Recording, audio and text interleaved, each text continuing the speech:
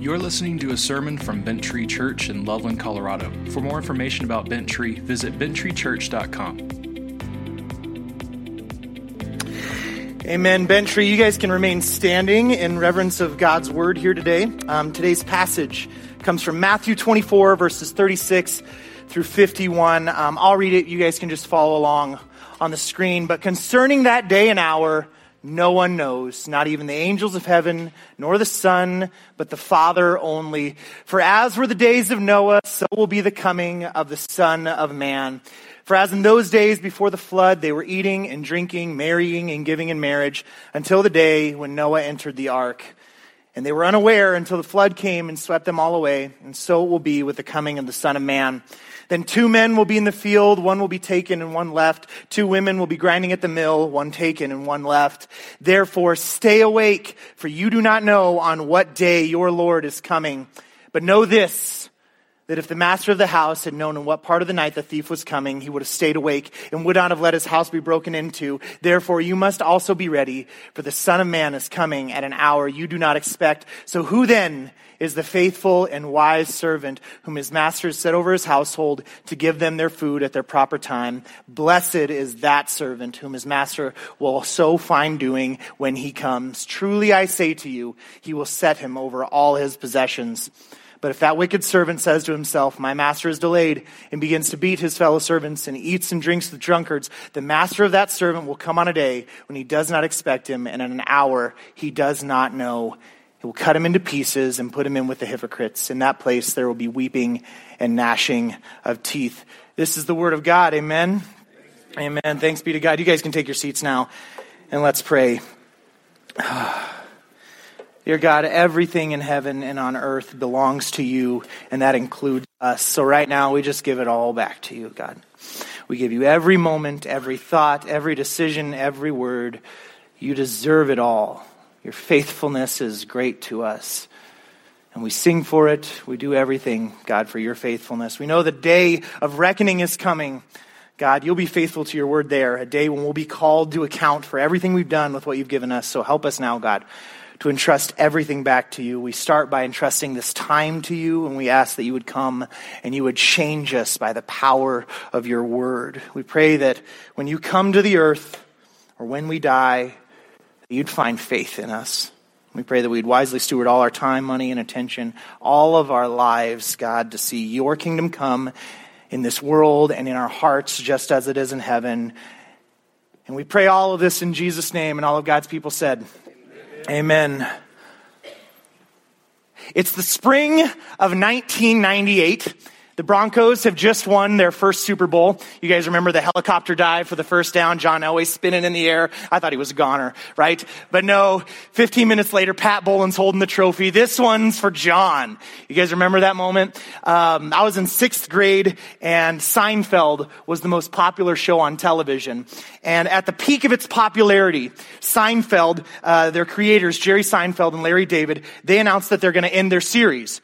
And the question on everyone's mind is, what will the series finale be like? That's my Seinfeld impression. That's when Seinfeld, they come up with this idea for the most controversial, talked about series finale of all times, and they base it around this idea right here, the Day of Reckoning. The idea is that all their characters, George, Kramer, Elaine, Seinfeld, right? They're all going to have a day of reckoning in court for all the nothing that they did throughout the show's tenure, right? They're going to bring back all the people that they wronged, and their character's character will be evaluated in a court of law. And Seinfeld, he was highly criticized for this ending, all right? And why do you think they got such a big blowback for a day of reckoning?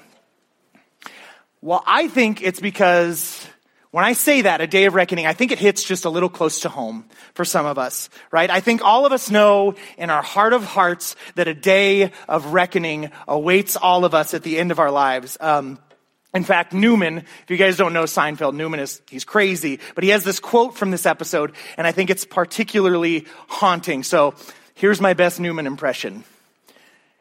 Hear me, and hear me well, Jerry.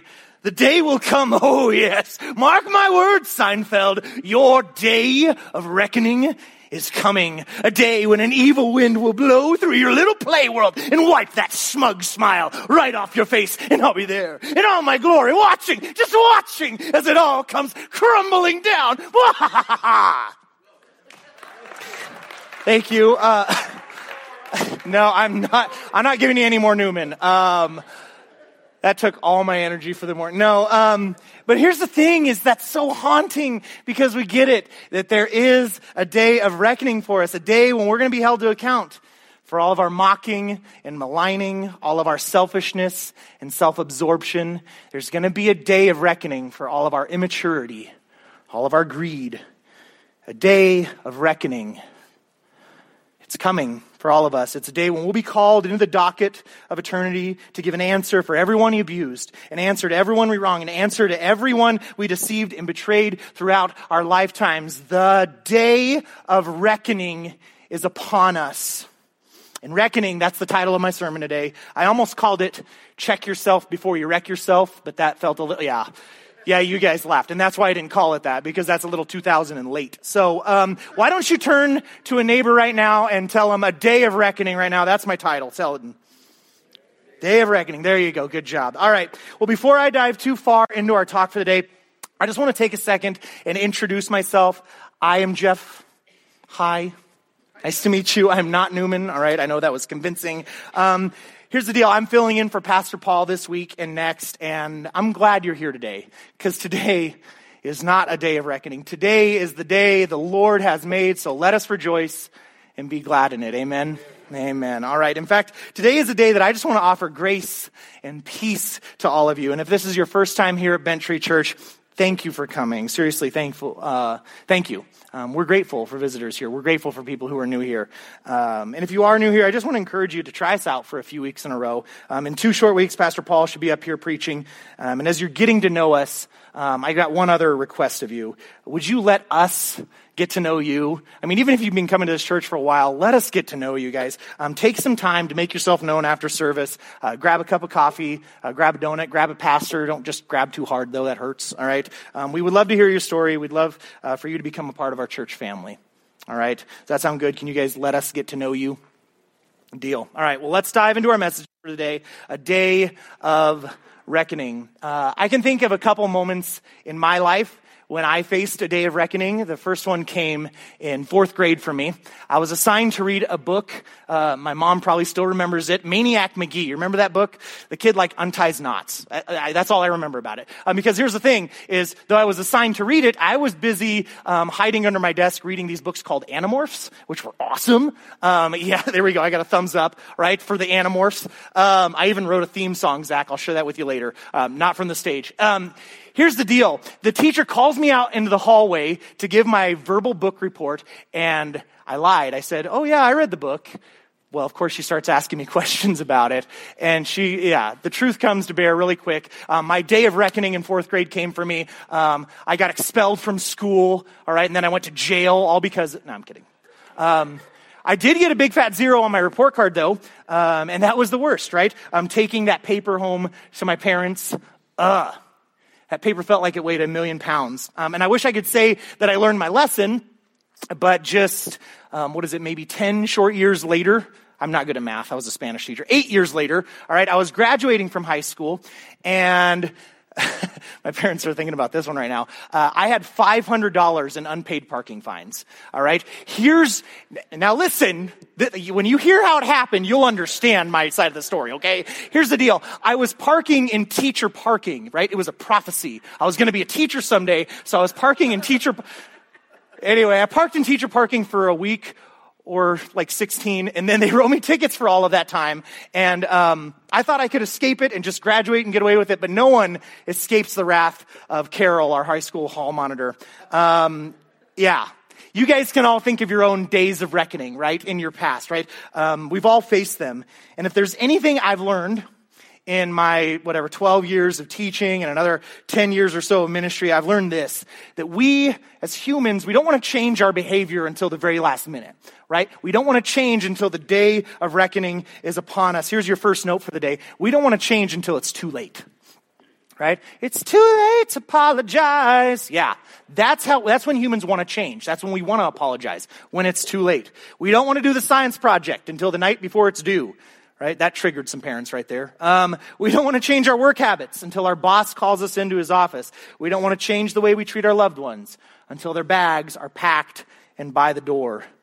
We don't want to save for retirement until we realize we have nothing to pass on to our loved ones when we die. And we don't want to drag our kids to church until we see that they've become completely corrupted by society. Guys, this is all of us.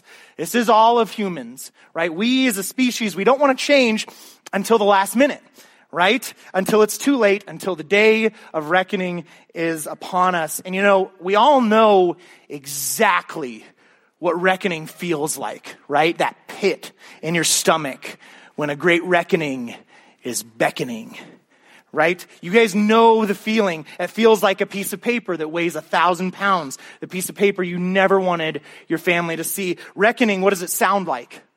It sounds like the garage door coming up 20 minutes before you thought they'd get home. Reckoning looks like, what does it look like? It looks like flashing lights in your rear view mirror.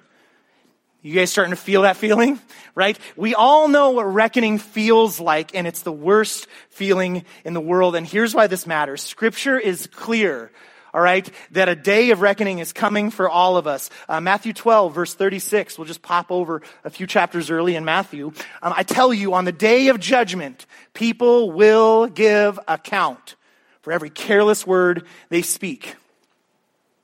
You can probably think of enough words today that you wouldn't want to be held accountable for. But that's every day of your life.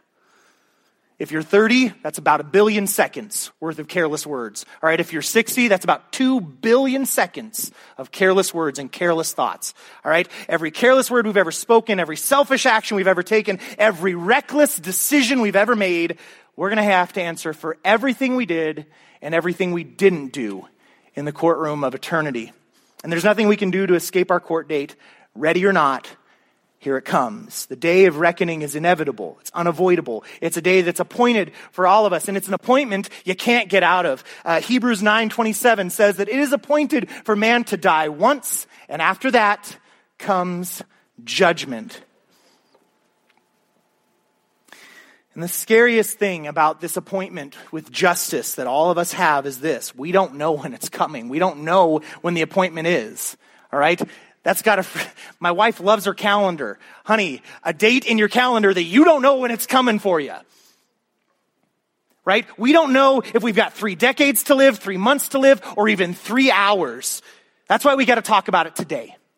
Because yes, today is the day that the Lord has made, but the Lord has also made a day in the future for all of us, a day of reckoning. And church fam, I've never been more sincere about anything I've ever said to you. I don't want the day of reckoning to wreck you. I don't want that for any of you. You don't want that for you. So ready or not, here it comes. The day of judgment is upon us. About that day, Jesus said this, and this is where we'll come to our passage for the day.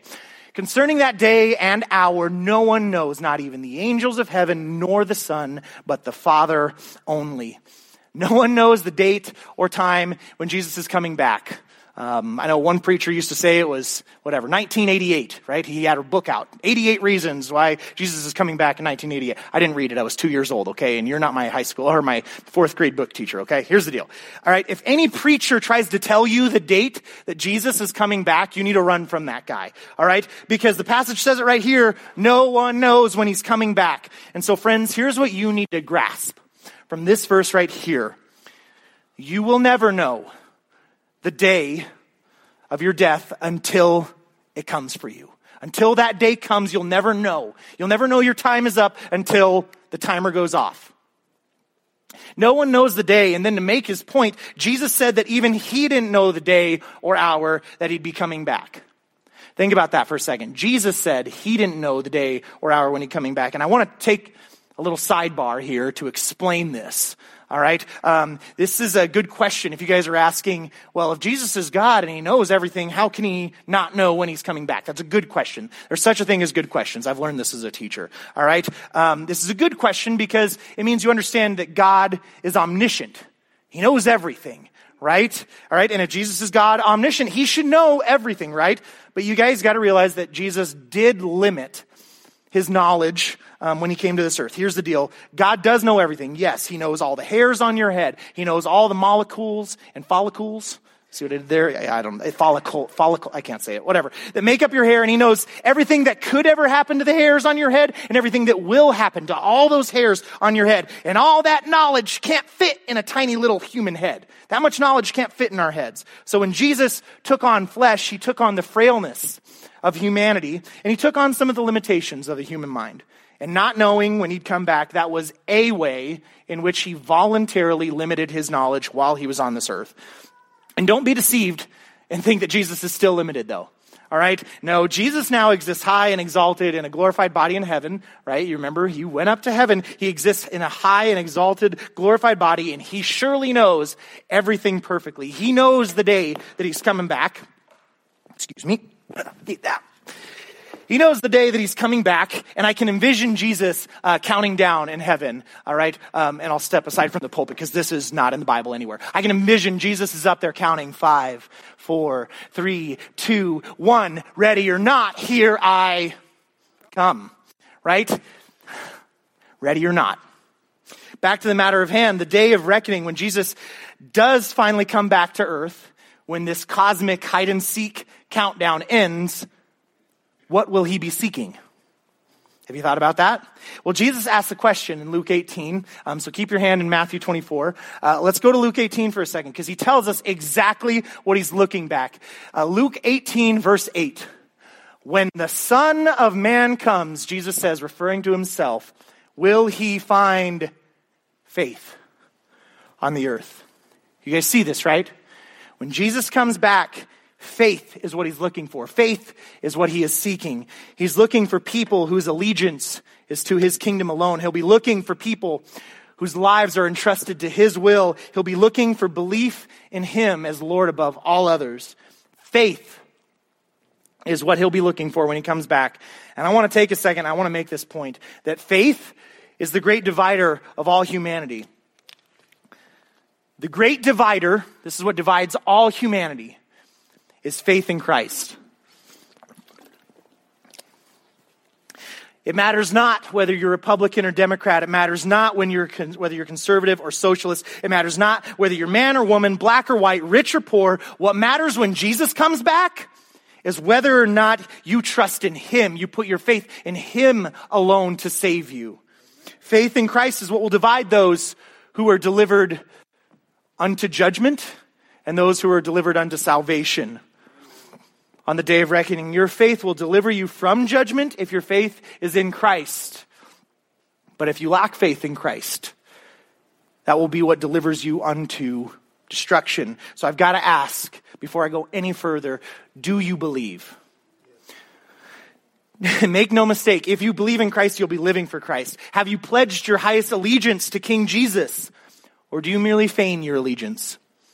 Have you entrusted your life to him, or do you still consider your life your own? This is the question that divides all of humanity. And we'll talk more about this question at the end of our time together, and I'm going to give you an opportunity to commit your life to Christ. But you need to know this, that faith in Christ is the only thing that matters when he comes back. And we'll talk more about that in a little bit. But I want to talk now about the day when he returns. Because here's the deal. When he comes back, Jesus describes it. It's going to be a day just like any other day. Verse 37. For as were the days of Noah. So this is the antediluvial time. This is before the flood. Those days in Noah. All right, so will be the coming of the Son of Man. For as in those days before the flood, they were eating and drinking, marrying, giving in marriage, until the day when Noah entered the ark. And they were unaware until the flood came and swept them all away. And so will be the coming of the Son of Man. They were unaware until it was too late. And that's what the day of reckoning will be like. On the day that Jesus comes, the world will be operating in the same way it always has. All right, everything will be business as usual. Certainly there will be signs of his coming. Oh, my bad. I know how to do this. Look at this. I am dropping remotes all over. Seriously, I am unaware of my remotes. I got it, bud. All right. They were unaware until the day came, right? And that's what it's going to be like. when Jesus comes back, all right? People will be going to the grocery store and going out to eat just like any other day. People will be dating and getting married and having kids just like any other day. And people will be completely unaware that it's about to end until the floodwaters are coming up, all right? Because it's going to be just like any other day. And that right there is the truth about death for almost all of us. That's the truth. Most of us will go on living the exact same way, business as usual, until the very day that we die. And on that day, we don't want to be swept away, all right? Like the billions of people that died in Noah's days and age. We can't just operate like business as usual. The reckoning will wreck us if we're not ready for it. So I just want to take a little tangent here. I saw a meme this week, and it was like, when you fight like you're the third monkey getting in line to get on the ark. And like, okay, that's a good idea for how to fight, but here's the deal. In those days, in that day when the day of reckoning is upon us, you won't have a chance to fight your way into heaven, all right? You can't run, you can't hide, you can't talk your way into heaven. Guys, when Jesus comes back, it's ready or not. Here I come, and you won't have time to find your hiding place, which is why I urge you, I compel you, find your hiding place in Christ today. Hide your heart in Him. Going on to verse 40. Then 2 men will be in the field, one will be taken and one left. 2 women will be grinding at the mill, one will be taken and one left. 2 people, one taken, one left. Do you guys see what I mean by faith is the great divider of all humanity? Like, one is saved and one will suffer the consequences of their sin. What separates them is what they did with the person of Jesus Christ. One entrusts their life to Christ and the other doesn't. One's delivered unto salvation and one is delivered unto destruction. And again, on the day of reckoning, some will be delivered unto salvation and everyone else that isn't on that narrow path will be delivered unto destruction. And guys, I don't know about you, but I want to be on the right side of the dividing line. Lucky for us, in the very next verse, Jesus gives us an imperative. He gives us an action verb for what we ought do. It's what we should do to be ready for the day of reckoning. Stay awake. Sorry if I caught anyone asleep. Therefore, stay awake, for you do not know on what day your Lord is coming. This is a command that he's going to repeat a few times, so let's hear him well. When he says stay awake, it means don't fall asleep. Don't sit back and idle in your sinfulness. Don't turn a blind eye to your unbelief. Be awakened and aroused to action. It's time to get saved if you're not. I implore you, let the word of God stir you awake and don't fall asleep. And you too, dear child of God, if Christ has opened your eyes, don't close them. Don't turn a blind eye to sin. Keep your eyes open and your head on a swivel. Keep your eyes alert to Satan's schemes because you never know when your time will be up. You'll never know when you've lost all the opportunity you ever had to evangelize to your neighbors. You'll never know when you lose that opportunity to give to your church until that day of reckoning comes for you. Until your day of death comes, you won't know.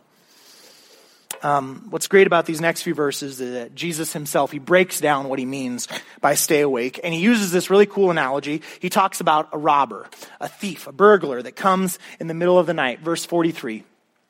But know this, that if the master of the house had known in what part of the night the thief was coming, he would have stayed awake and would not have let his house be broken into.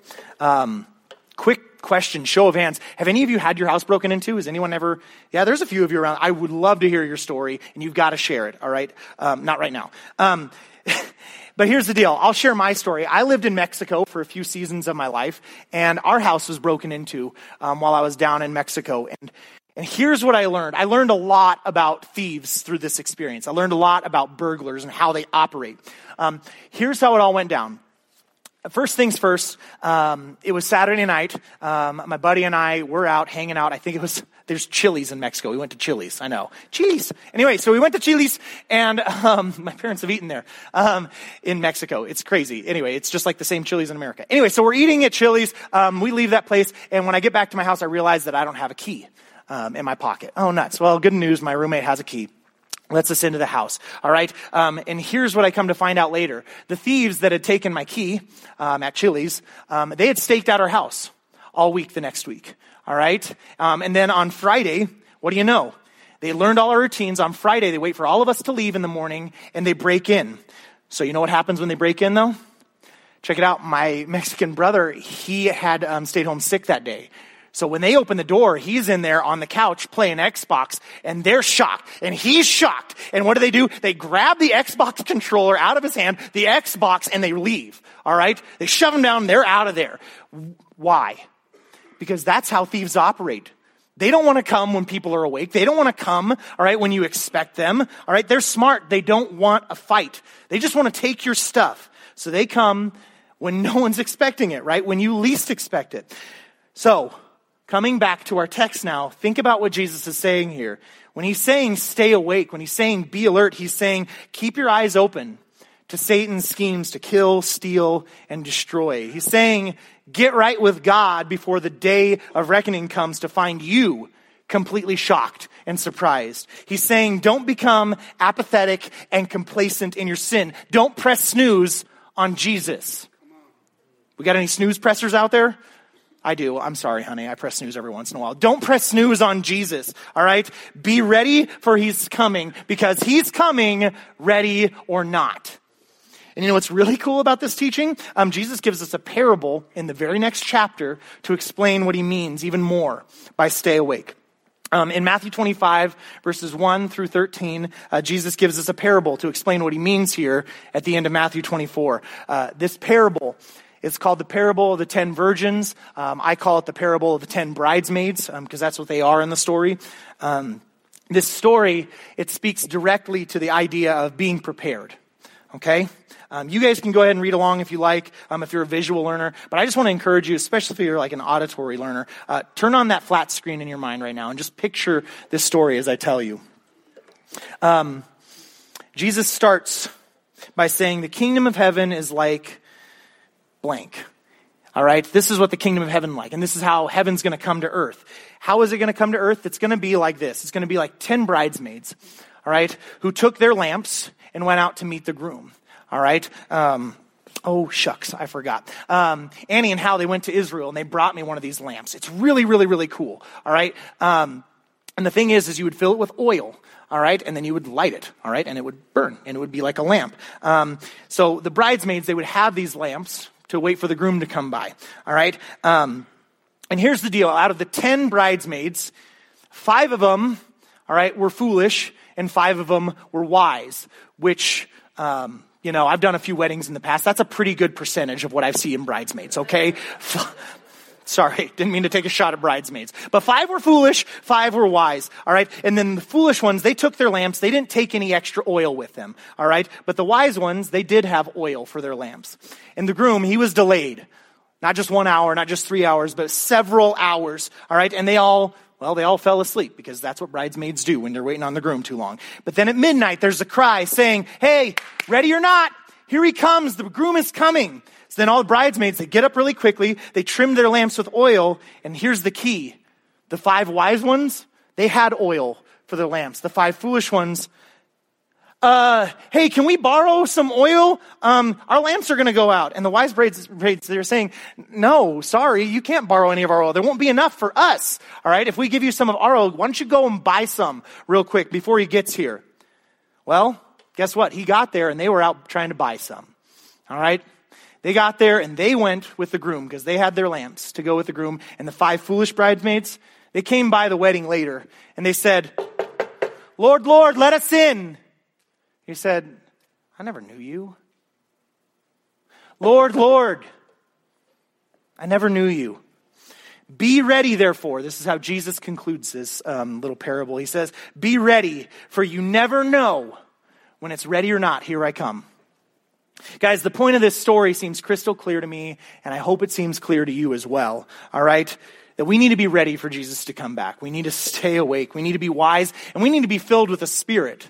All right? Just like the bridesmaid's lamp, they were full of oil. We need to be filled with the Spirit. And don't think that you can get in on someone else's faith. You can't get in on your granddaddy's faith or your wife's faith. All right? You got to have a faith of your own. And you need to get right with Christ before you find yourself on the wrong side of heaven's gate. You don't want to be one of those people that are shut out of heaven crying, Lord, Lord, Lord, Lord. And the best way to make sure that doesn't happen is to cry out to him right now. Say, Lord, Lord, wake me up from my apathy. Wake me up from my spiritual complacency. To say in your heart of hearts, God, save me. You don't want the moment of reckoning to find you wanting. You need to get saved today, or the day of reckoning will completely wreck you.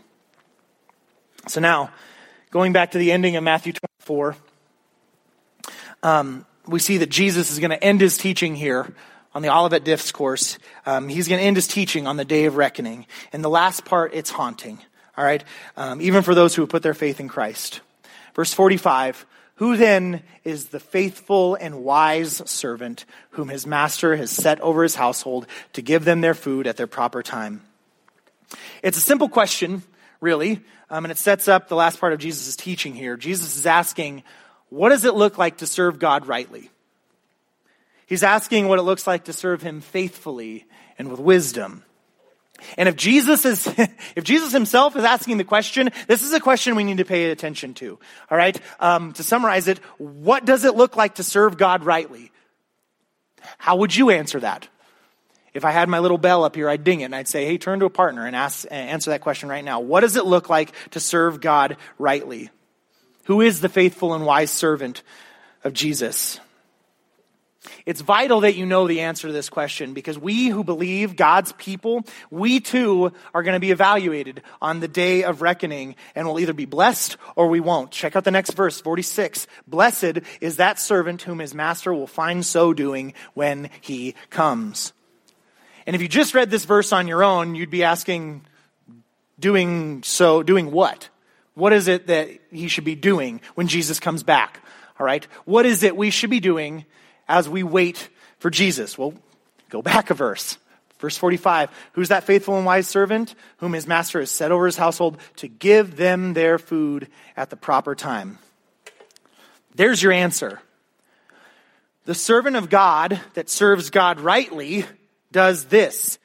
They give them their food at their proper time. They give the people of God the right spiritual nourishment at the right time. Or if you think about what Jesus said at the end of the book of John, what did Jesus say to Peter 3 times? Feed my sheep. Feed my sheep. What does it look like to serve God rightly? Feed his sheep.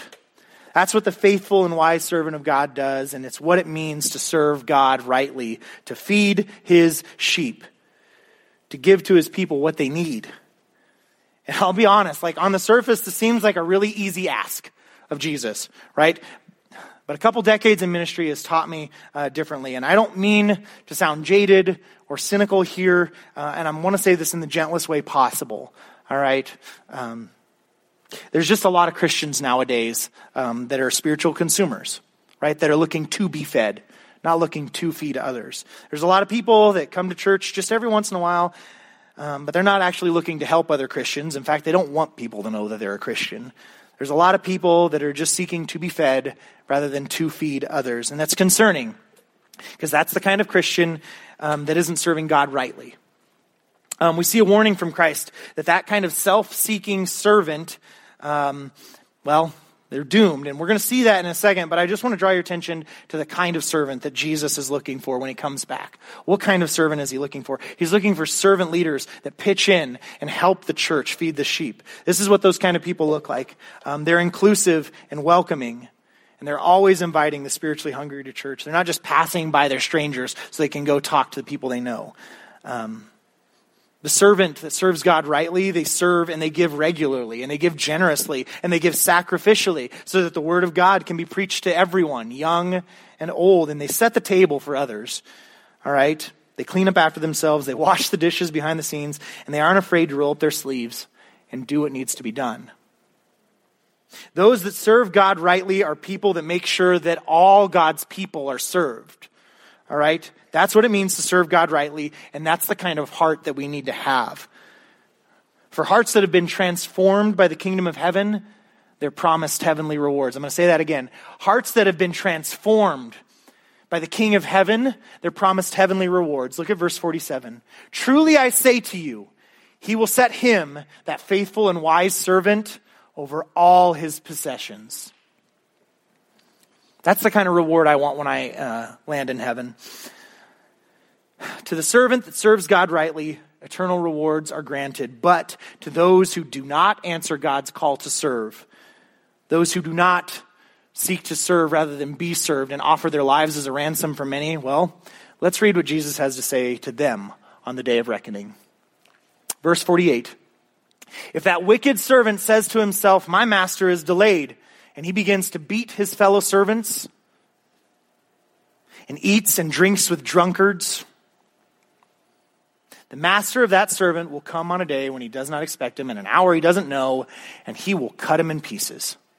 He'll put him with the hypocrites. In that place, there will be weeping and gnashing of teeth. Now, guys, remember, I'm not saying any of this to scare you. In fact, I'm not saying this at all. These are Jesus' words. Okay? And naming and claiming Christ as Lord will do you no good. Lord, Lord, on the day of reckoning. All right? You need to make sure that Christ has truly claimed your heart and transformed your heart from the inside out. That he's opened your eyes, that you've been reborn. All right? Because if he's changed you, you'll live like a changed person. All right? If God has truly ransomed you, you'll live your life as a ransom for many. If you've committed your life to Christ, your life's going to look different than everyone else. If you truly believe in Jesus, you'll be living for Jesus. And you don't have to worry on the day of reckoning if that's who you are. You don't have to worry about being cut in pieces. You don't have to worry about being tossed into hell with all the hypocrites. You don't have to worry that you'll be gnashing your teeth on the day of reckoning. If your heart has been transformed to love and live for Christ, this warning shouldn't trouble you, okay? But if your heart hasn't been wrecked for Christ, if your heart doesn't share that same heartbeat of Jesus, and you guys, you've seen me do this before. What does God's heartbeat sound like?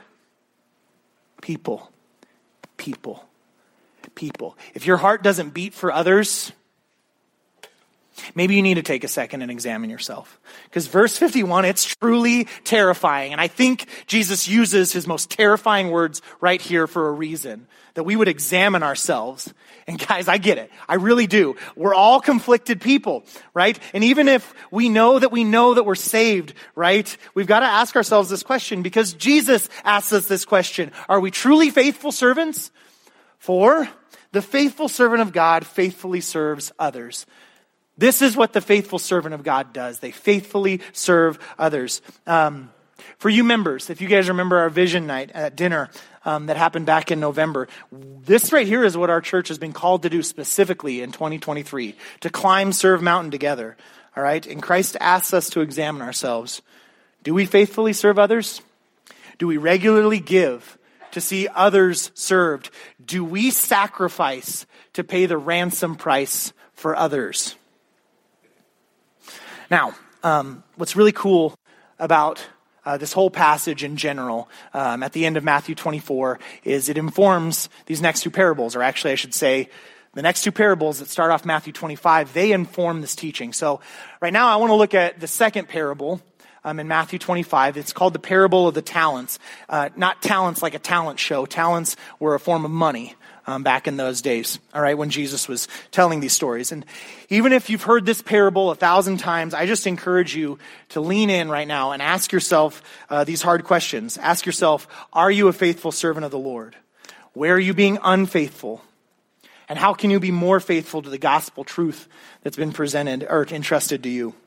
So, once upon a time, a very rich man was going away for a long vacation, and he called all of his managers together, all of his hedge fund managers, and he entrusted them to take care of all of his wealth while he was gone. To one, he gave $5 million. To another, he gave $2 million. And then to one guy, he gave him $1 million. All right? And then the boss went away. The guy who got 5 million, he went right away and he started trading and networking. And you know what he did with that $5 million? He made another 5 million. All right. And the guy who got $2 million, well, he started investing right away too. He thought all the places he could think of to start investing the money. And you know what? He made another $2 million. But the guy that got 1 million, he just kind of sat on the money, right? He didn't want to lose it. He thought to himself, maybe, just maybe, if I don't take the money to the banks, or if I don't do anything with it, maybe my boss won't come back, or maybe, you know what, maybe my boss will forget he ever gave me that money in the first place. But after a long time, the boss came home, and he called each one of them into his office to settle his accounts. He talked first to the guy who took 5 million and made another 5 million. And the boss was thrilled, and he said, "That's it, man. Well done. You played to win, and you won. I'm so proud of you. You know what? I'm going to give you another 5 million as a reward." And then the boss, he talked to the second guy, the guy that took 2 and made another 2 for 4 million. He said, "Good job, buddy. I'm so proud of you. I want to reward you with another 2 million. And you know what? Bring it in." But then the guy that hid his million in the ground, he came into the boss's office. And what do you think the boss said to him? "Dude, what happened? Did you really think I was never coming back? Did you really just sit on all that money? Don't tell me you didn't even try to serve me, at least try to do something with it. Come on, dude, you didn't even play to win. You played to not lose, and guess what? You just lost. You were lazy, you were afraid, and you didn't even try. You're fired." And then the boss took that million from him, gave it to the guy with 10 million, and he pressed charges against his wicked employee. And then Jesus says this to end the story: "For to everyone that has, more will be given, and they will have an abundance. But from the one who doesn't have, even what little they do have will be taken away. And they will be cast out into outer darkness where there is weeping and gnashing of teeth." That's the word of God. Guys, a day of reckoning is coming. Don't let it wreck you. Get right with God before you find yourself on the wrong side of heaven's gates. On the day of reckoning, you don't want Christ to find you wanting. So commit your life to him and be filled with his Spirit. For when he comes to the earth, what is he seeking? He's seeking faith. Will he find it in you? And when he sits down to settle accounts with you, dear Christian, at the end of all time, what do you want him to say? Do you want him to say, "Well done, good and faithful servant. I'm so proud of you. You fed my sheep. You fought the good fight. You served others and you didn't seek to be served. You gave your life as a ransom for many." Don't you want Jesus to welcome you into that heaven? Or would you rather enter eternity gritting your teeth and weeping and just wishing that you'd given him everything? Friends, don't be wrecked on the day of reckoning. That's my simple bottom line main point of today's message. Don't be wrecked. I don't want that for you. You don't want that for you. I urge you to do what you need to do so that the day of reckoning doesn't wreck you.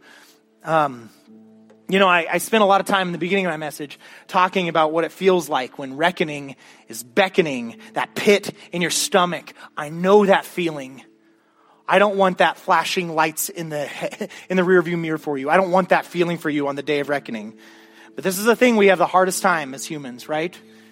We don't want to change until it's too late. I'm telling you, it's 5, 4, 3, 2, 1. Ready or not, here he comes. The day of reckoning is upon us. No one knows the day that they'll die. And you could get in a car wreck on your way home today. And you could literally be standing in front of God in less than 30 minutes. Guys, you never know when it's ready or not. Here I come. So I'm begging you, come to Jesus before he comes to you. And if I can give you a next step, here it is. It's be reconciled to God. Be reconciled to God and be reconciled to others. This week I've been thinking a lot about Matthew 5, verse 23. That says, if you're there to give your gift at church, if you're there and your brother has got something against you, or you know they've got something, that you've got something against them, you need to go and you need to be reconciled with them. And so I implore you, church, be reconciled with your loved ones. Be reconciled with your enemies before it's too late. Be reconciled with God before it's too late. We prayed in the green room before we came out here to worship with you all. And we prayed and we said, God, thank you for this ministry of reconciliation you've given us. This is the ministry that God has given us. He has reconciled us to himself that we might be able to point others and say, be reconciled. That we might be able to serve and give and sacrifice and pay that price that others would know Christ. Church, this is what I want for you. I want for you the joy that is working for and serving the Lord faithfully. It's so good. It's so good. Don't miss out on it. Jacob, you were talking to me earlier. He's the guy in the drumquarium. We open it up and give him little flakes every once in a while. We were talking about it, and he said, Jeff, where do you get that energy from? I'll tell you where I get the energy from. I get the energy because I know that this is the most worthwhile thing I could ever do with my life. And I know it's the most worthwhile thing you could ever do with your life. Not being a pastor. No, telling others about Christ. Giving and serving. That you might enter heaven to this. Well done, good and faithful servant. That's what I want for you. So be reconciled today. Be reconciled before the day of reckoning comes. Would you bow your heads and would you close your eyes and pray with me?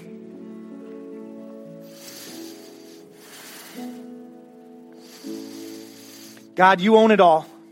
Heaven and earth and all of history, it all belongs to you. Help us now to give it back to you. Help us to serve and love and give like we mean it. And for anyone in here that's never given you their life, God, I pray that you would call them now to be saved. I pray that all of us would respond to your gospel truth, the truth that you lived to give to us. I pray that we would die to ourselves and that we would live for you. For this is the truth that sets us free. It's not I who lives, but Christ in me. This is the truth that sets us free. It's not Christ who lives, but Christ in me. Lord Jesus, we commit this time of worship to you. We pray we'd worship you in spirit and in truth extravagantly as you deserve, for you extravagantly poured out your love upon us. God, we say thank you. We say thank you.